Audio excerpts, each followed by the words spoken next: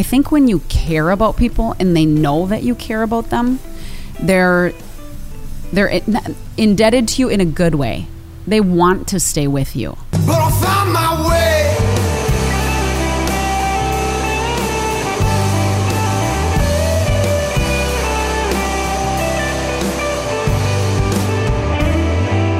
Hey everybody, welcome to The Sponge Show, episode 4. We've made it. We've made it to our 4th episode, the 4th out of 4 so far. And next time we'll have 5 out of 5. But we made it this far. Thanks to everybody for following along. What is The Sponge Show?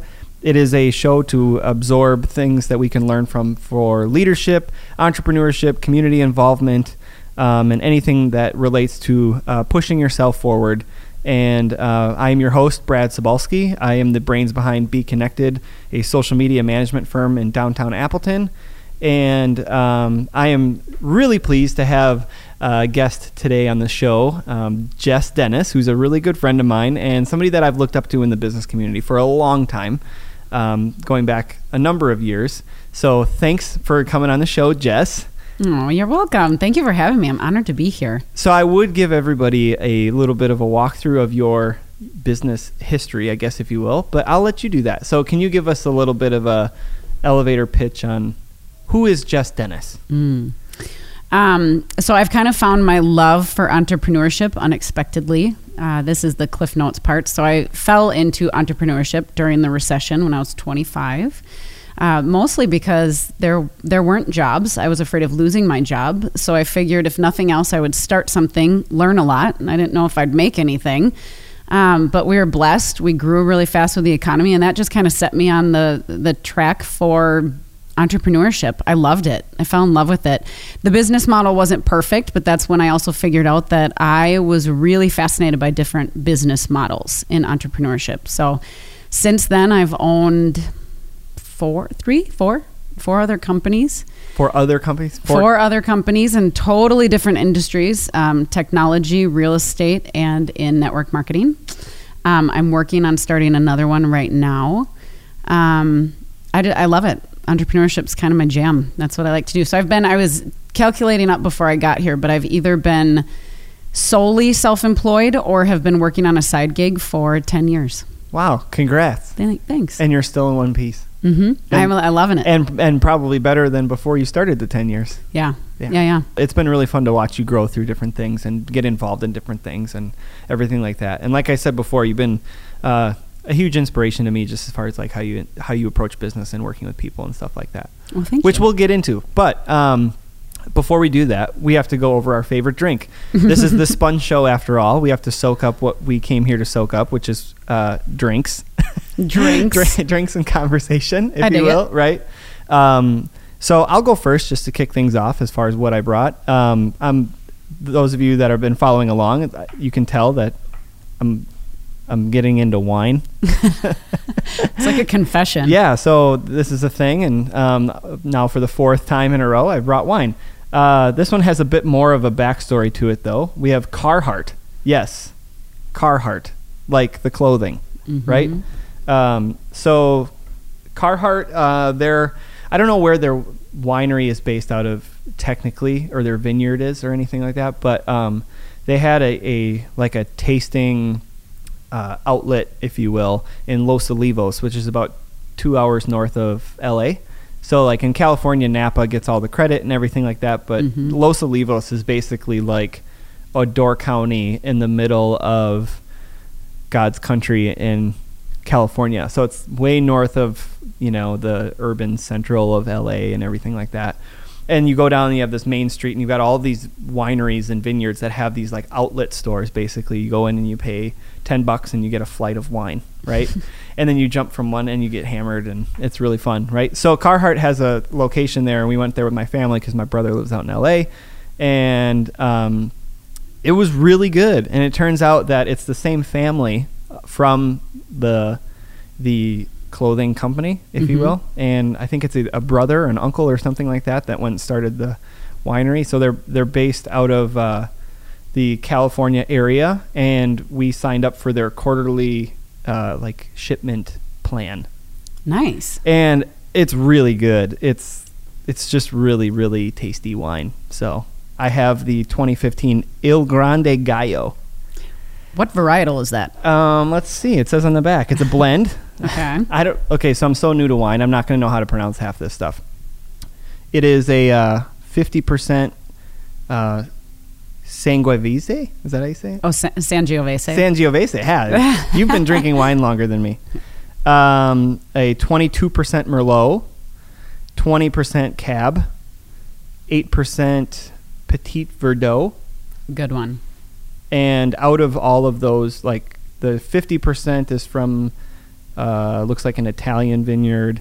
The 8% is from Curtis Vineyard, and then the Merlot and the Cab are both from Carhart Vineyard. Awesome. So it's from their own stuff. So it's a mix. And I think Il Grande Gallo means the big rooster, because it's got a rooster on it, and I know grande means big.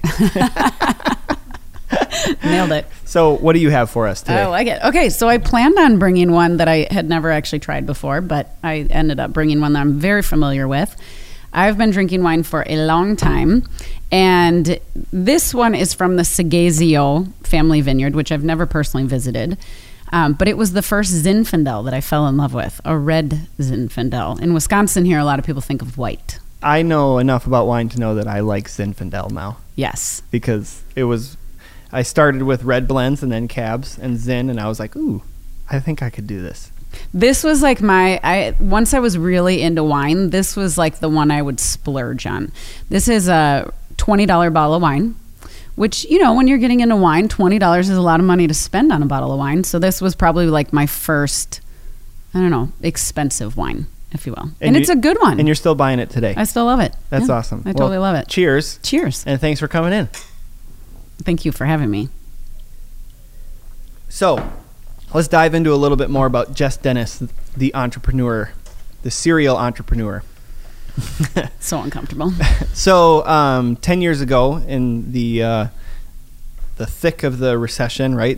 And you were talking about diving into your own ventures. That was back, and a lot of people probably don't know this, or it's been a little while, so they might have forgot. But you co-founded Red Shoes PR, right? Mm-hmm. Correct. And that and Red Shoes is still a very prominent, well-respected PR firm in this area. I know I myself have a lot of respect for what they've been able to build and everything. And even when I was coming out of college, it was like, you want to go into PR, communications, digital, whatever. Like Red Shoes was on the map. Everybody talked about them. So talk about that a little bit. It takes a lot of guts to start something at 25. And where did that come from? I actually think it takes a lot less guts to start something at 25 than it does at 35. I say the same thing because I started at 22. Yeah. And people are like, wow, that's amazing. I'm like, I had no responsibility. I always tell everyone thinks the misperception is that entrepreneurs are the bravest, smartest people, if you will. I think they're the stupidest. I think in the face of all the reasons they shouldn't do something, they do it anyway. And it's not because they're these, this isn't the case for everyone, obviously, but it's not because they're just out there to prove something usually, or because they are super brave and they're, made of steel. It's just because they're passionate about it, or they're curious enough that they want to figure it out. And at 25, starting Red Shoes, so John and I got married in March of 2008.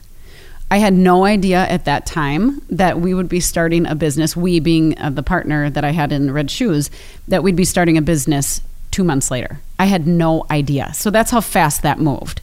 I don't think there was a lot of time to think about the huge downside. Well, you figure it out. Yeah, and honestly, I am a big believer on just really looking at like minimizing your downside. So at that time in 2008, during the recession, we had already received pay cuts. I wasn't really afraid of losing my job, but I could see the potential writing on the wall. I also knew that there weren't marketing jobs, and let's be real, who wants to hire a 25-year-old who has almost zero experience in marketing? I didn't have a lot of downside. What was the worst thing that could happen from starting a business? I learn a lot and don't make any money. That was probably going to be the case anyway. At least for the first couple of years. Yeah. For sure. Yeah. And it ended up turning out way better than that. We learned so much, and we actually made money. That's awesome. Yeah. What was the biggest thing that you learned from that? Because you employed people. Mm-hmm. You tried scaling at one point, right? Yeah. Yeah. And we're right in the thick of that with our company, so I can relate to that. You worked with a variety of different businesses, different people. The biggest thing I took away from that company was you can have a plan, and you should have some semblance of a plan. But I think you can have a business plan that's less than 5 pages, 2 pages, because it will change. Yeah. So know what your strategic advantage is or where you want to go, but be ready to change. Be ready to pivot because you don't know everything. And Ren, your daughter, you had Ren while you were running the business. Yeah, correct? I was blessed with Ren about a little over a year after we started it. So you're off the ground and running, and then you're expecting your first kid. Yeah, I started one baby and had another one. And you made it through in one piece. It made who I mean, that really was the foundation of who I have now become. That's cool. Mm-hmm. You left Red Shoes. You sold your shares or left the partnership. Then what career path did you take after that? So I did. I sold my portion of the company, and that really sparked the fire that has only gotten stronger and stronger since that time. So that fire was this idea of balance and being a female entrepreneur and being a mother and a wife. Okay, explain that. So when I hear the word fire, I don't think balance. I normally think burnout. Fire, right? Good. Fire and burnout. So what do you mean by the fire to have balance? Mm-hmm. So we were in the beginning stages of forming Red Shoes, and I loved it. I was one of these entrepreneurs I'm sure you can relate to. You had to pull me away from work. I loved to work. I worked every weekend. I worked every night. I was 100% in. But then after having Ren, our daughter, I had to figure out a way that I could be a mom and be a business owner, be an entrepreneur. And I wanted to do both of them well. And at the time, I felt like I was failing at both. It was a horrible feeling. I would go home and I felt this need to be with my employees and growing the business. And then when I was at the business, I felt like I wasn't doing my part to be a mom. That is ultimately what caused me to sell the business because I couldn't find that balance. And I couldn't live with... Not sell it entirely because Red Shoes continued. Correct. Yeah. I sold to the partner that started it with me. Yep. But I couldn't continue on that path. And I knew I had to figure out a way that I could own a business or multiple businesses, but still be the mom that I desired to be, a spectacular present mom. And so that's why when I say I'm fascinated by business models, at that time in my life, being a new mom, the service-based pay, charge by the hour business didn't fit my lifestyle. Yeah. And the interesting thing for me is that idea of balance struck me so hard in my core, either got me really excited or really ticked off, that I knew that there was something in that I was meant to follow. I can say that it is very deeply connected to my purpose. That's pretty cool. Mm-hmm. And I still feel that way today. That's that fire. Yeah. Yeah. So then when you look at the term of a career, right, within a pretty short amount of time, you got involved in a tech startup. Mm-hmm. You started in the network marketing business. And shortly after that, you got into rental properties, right? Mm-hmm. So what was the progression of those things? So the tech startup was immediately after selling Red Shoes. And what was it exactly? It was an online microdonation crowdfunding platform called Charitably. And we started that. I had 2 partners, Chris Schmitz and Thomas Bishop, who I love dearly. Shout out to those 2. Great guys. Good people. Great guys. We started that to help local nonprofits. And we did a great job. We raised just under $100,000 for local nonprofits. I loved being involved and I loved being able to help them, but I learned a very valuable lesson with that company. Well, 2. One was that you can't have a business and not make money.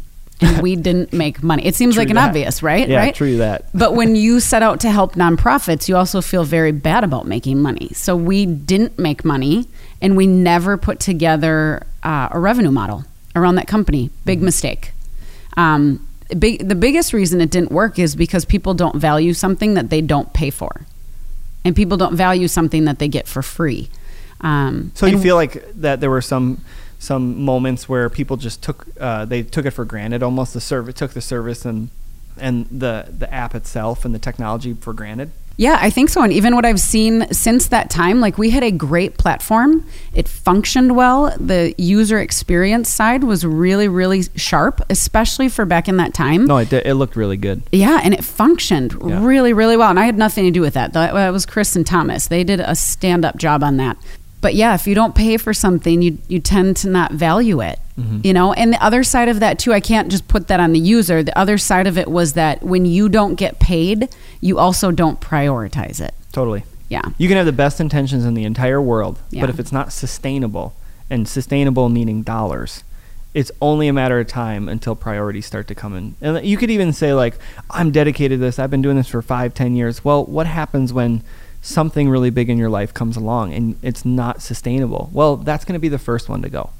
Yeah. And I mean, you can only ask your family to give so much, Yeah. you know, help, support you in giving of your time. Yeah. So that was a big lesson that we learned. And then the network marketing thing started shortly after that or around that time? Yep. 2012 is when I started in the network marketing industry. And that one, I still think it's fascinating. It's funny. I never saw myself in this industry. Never. In fact, I would say I really disliked this industry quite a bit. But I'm a very curious person. And so when I was approached with this opportunity and I immediately had a very negative perception, and I think I turned it down 15 times in less than 10 minutes, just like anything short of, hell no. I was curious about that. Why do I feel so negatively? Where does that come from? Why am I so strongly opposed to this industry? What is it? And the more I dug into that, the more I realized that perception I had was based on misinformation, inaccurate information, and really a very shallow knowledge base. So you skip forward though, and how big is your team now? Couple thousand. That's a lot. Yeah, it's a lot. So you've had to overcome some of those 15 no's of why you shouldn't do it. I mean, you've had to overcome that over and over and over again. Think about every single time you talk to somebody who's in the same boat. But now you've built this huge team around you, which is incredibly impressive, especially within the industry that you even yourself had your own doubts about. So what is the biggest thing that you've had to overcome within that, like within yourself, as far as like how people see network marketing? Gosh, I mean, you have to let go of people's perceptions. And it's the hardest thing that I continue to struggle with. And it will probably be something that I don't know that you ever fully overcome it. I think some people do. So do you still have that, that feeling today of like feeling like it has the stigma? Oh yeah. And it does. Yeah. And you fight through it every day. Every single day. And through that fight, you've built a team of a couple thousand people. Yeah. Yeah. That's pretty cool, though. Mm-hmm. And then you got into rental properties as well. Mm-hmm. So it's a totally different side of income, right? Yeah. So we got into vacation rental properties, and that one, that's like I tell everyone that's my heart business. John and I had gone away to Bailey's Harbor in Door County. And we just spent a weekend together as a couple for the first time I think since having kids. And this was back in 2013. And we were going through some rough stuff as a couple. And that's also part of the reason I feel very strongly about balance today and making sure you're taking care of the people in your life that you love. And we spent the whole weekend in Bailey's Harbor. In fact, we didn't want to go home. We called John's mom, who was watching our girls, and said, can you just watch them one more night? We want to stay here. And we fell in love with the area. And then a few months after that, we were approached with an opportunity to buy these cottages that were run as vacation rentals. And it was such an easy decision. Like our entire our heart and our core just said, yeah, for sure. The numbers made sense. We were excited about it. 2 things I really believe about business. It has to make sense financially. We learned that from Charitably. The other thing is your heart has to be in it. And I really believe in leading with the heart. And I learned that from when we eventually decided to close down Charitably. Chris and Thomas and I sat around a table in a bar, and we talked about all these ways that we can improve the platform. And the final question that came down to was, is your heart still in it? And all 3 of us said no. And I knew that we had to close it then. And so I believe it has to make money, has to make sense, and it has to be, I have to lead with the heart in a business. So that's the cottages are our heart business. And do you think sometimes that people confuse their heart with what they think people expect of them? For sure. And that's where you got to let go of what other people think. So your heart might not be in it, but you don't want to let someone down. So you won't do the tough decision, even though your heart's not in it. Yeah. Yeah. Agree? Mm-hmm. Totally. Yeah. So what's the biggest thing that you've learned from having vacation rentals? Because it's probably a pretty foreign world for a lot of people. Mm-hmm. That's a good question. I love the industry. I would say it is a lot of fun to be involved with. Okay, so I might have to back up on this. There's a lot of businesses that are starting right now that are leveraging technology platforms that are created by other people. So like if you think Airbnb, VRBO, Uber, yeah, Lyft, you have all of these micro entrepreneurs that are leveraging technology that they didn't have to develop and create. Our entire business runs on VRBO and Airbnb. That's how we get all of our renters at this point, all of our guests. And you book pretty solidly throughout the whole year. Yes. And I love being a part of this industry that is truly revolutionizing entrepreneurship right now. I absolutely love it. We go to the conferences, we learn about it. We're fortunate that who we've partnered with is really interested in hearing consumer feedback and what works for us, what doesn't work, what would we change. I think it's a blast. You can, in today's age, you can start a business with fairly low overhead, not necessarily vacation rentals. That one takes some significant overhead. Capital, yeah. You need some capital. But other business, like if you think Uber and Lyft, you can start as an Uber and Lyft driver with the vehicle you own, leverage these technology platforms, and make some side cash. Yeah. I think it's awesome. And the cool thing about vacation rentals is that you're also building equity. Mm-hmm. The thing is, you get to be a part of people's story. I mean, we have had some of our best vacations in other people's vacation rental properties. I love getting to know other owners, and I love getting to know my guests. They come from all over the world, believe it or not, to Door County, Wisconsin. That's awesome. I know. That's so cool. I feel like we could talk forever about lessons that you've learned with different ventures because they're so various, right? Of different types of income, different types of teams, employees versus team members. I mean, just that dynamic of having somebody work for you versus somebody work on your team but they don't work for you. Well, let me just ask this. What's the biggest difference from going from a company where you had employees at Red Shoes to network marketing where you have a team of people and none of them are your employees? Yes, I am running a volunteer force. Of thousands. I don't pay them. You know, they make their own money. So I'm truly training people entrepreneurial skills. I'm helping them to learn those skills. But they're all volunteer. They could leave at any time. They don't have a contract. You know, so what becomes really important is culture, giving back, helping people, supporting people, and caring about people. Is there any one thing that's top of mind right now for what good culture means? Like something that you're focusing on for 2018? So for 2018, I am just working on really leading with the heart in everything I do. With our family, with faith, with my company, with people. I think when you care about people and they know that you care about them, they're indebted to you in a good way. They want to stay with you. Yeah. Preach. I love that. The last segment that we have of this show is going to be our 50-50 questions. So before we started the show, Jess and myself each wrote down 4 questions for the other person, and we are each going to take 2 of them. So there's a 50-50 chance of our question being either asked or not asked throughout this segment. And I'm excited to do this. Oh, gosh. So I'll go first All right. to get things started. What's something you believe to be true that most people don't? It kind of goes back to what you were saying earlier about how most people think that entrepreneurs are this like brave animal, that really there's this like ounce of craziness that it takes. I think I truly believe that it is not very gutsy to start a business, and that actually in today's day and age it's really, really easy to do with various things. And you can call yourself an entrepreneur even though you want to be, but you really haven't done anything yet. It's very easy in today's world.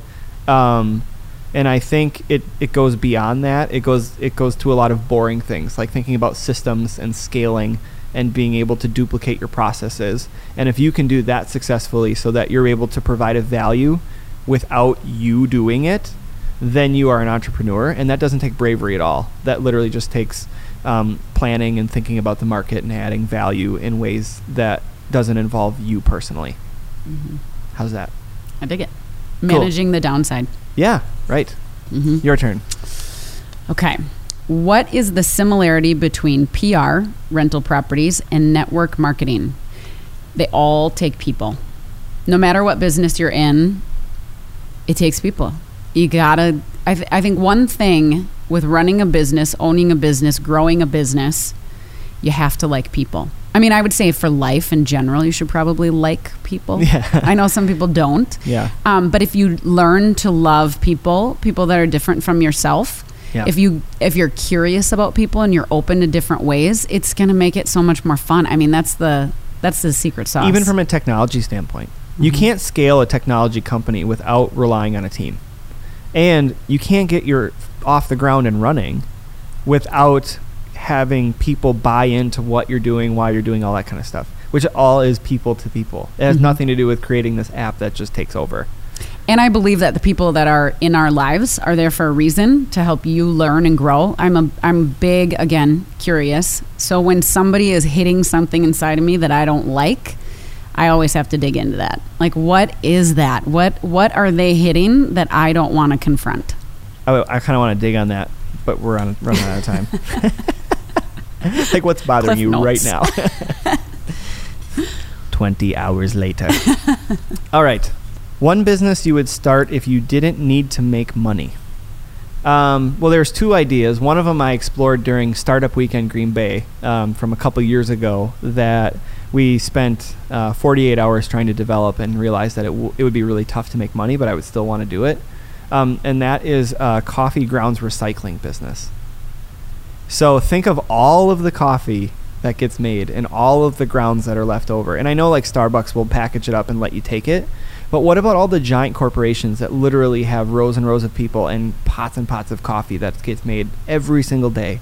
All of those grounds of coffee, if you collected them all and you repackaged them and recycled them for fertilizer, and did so in an environmental safe way, I think that would be truly fascinating. The other one is a local art advocacy agency. So pairing artists, sculptors, metal workers, whoever does public types of art, and partnering with commercial development projects to incorporate local artists and local talent into those projects instead of throwing it up afterwards. So like instead of just saying, somebody saying, hey, we should take a piece of art and put it up in our lobby, it would be talked about before the lobby's being constructed, so that it actually incorporates into it. It would be really, really tough to make money in that, though. Yeah. Well, and I like that question because I believe you have to. I believe it is your responsibility to make money. 100% agree. You owe it to the people that work for you. You do, and honestly, you owe it to yourself. Like all of us are capable of making whatever price tag we want to put on it.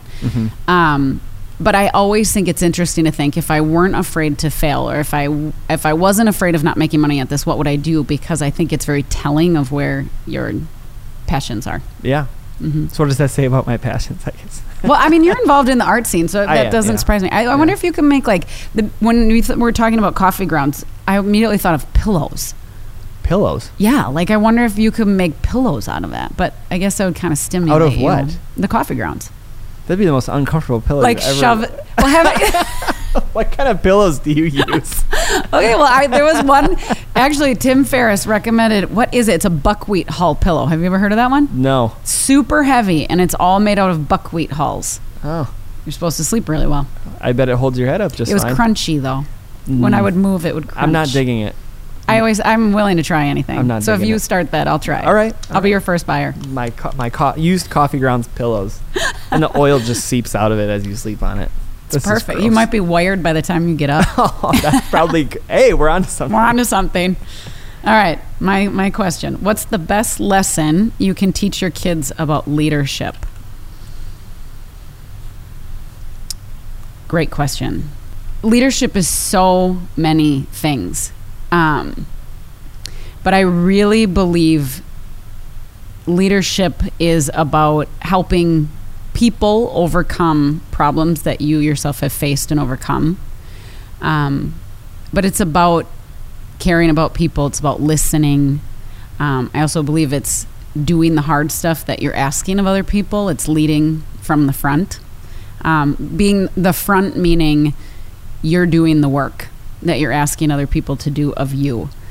So I guess if I were to relate this to my kids, I would tell them to work harder on themselves than they do on anything else. Because if you are learning and growing yourself, you'll be able to help people. You'll be a valuable person because you'll have valuable things to share with other people. And so instead of setting, what is that quote? And I always screw up quotes, but We'll get the idea. Worry more about being a person of value, than being a valuable person. So instead of how much you're worth, if you can share value with others and lead, bring people along in that journey, that's what we need. I mean, we need good leaders today more than ever. Yeah. Yeah, well, from my standpoint, it's been really, I think you set a great example for, how to instill that in your kids. Because I've known you for a number of years now, and you got some cool kids. They're all over the place sometimes, but in the best way, right? Sometimes. Kids are fun. I mean, they Yeah. repeat back to you everything. So you learn very quickly the things that you should stop doing. But just being around them, you get a sense of the values that the parents have by how the kids act. And I think you're setting a great example for how you can be continually pushing yourself and growing your business, but at the same time raising quality human beings. So Well, thank you. Nice job. Thank you. I am the entrepreneur pusher at my kids' school. Yeah. So when you get the, what do you want to be when you grow up? I'm always entrepreneur. Entrepreneur. Like they don't know how to say it. They have no idea. We're working on that. That's awesome. Yeah. Well, thank you everybody for tuning in on the 4th episode of The Sponge Show. I want to thank my guest, Jess. Thanks for being here so much. Means a lot. And thanks for everybody that has subscribed up to this point, that has absorbed one of these episodes, for lack of better words. And I encourage you all to subscribe on iTunes, on Facebook, on a YouTube playlist that we have. You can get this in your inbox if you sign up for our email list. Either way, we want to get this to you in as many channels as possible, and to help every single one of you learn and keep pushing forward. Stay tuned for the next episode in another 2 weeks. And until then, have a great week. Thanks, Brad.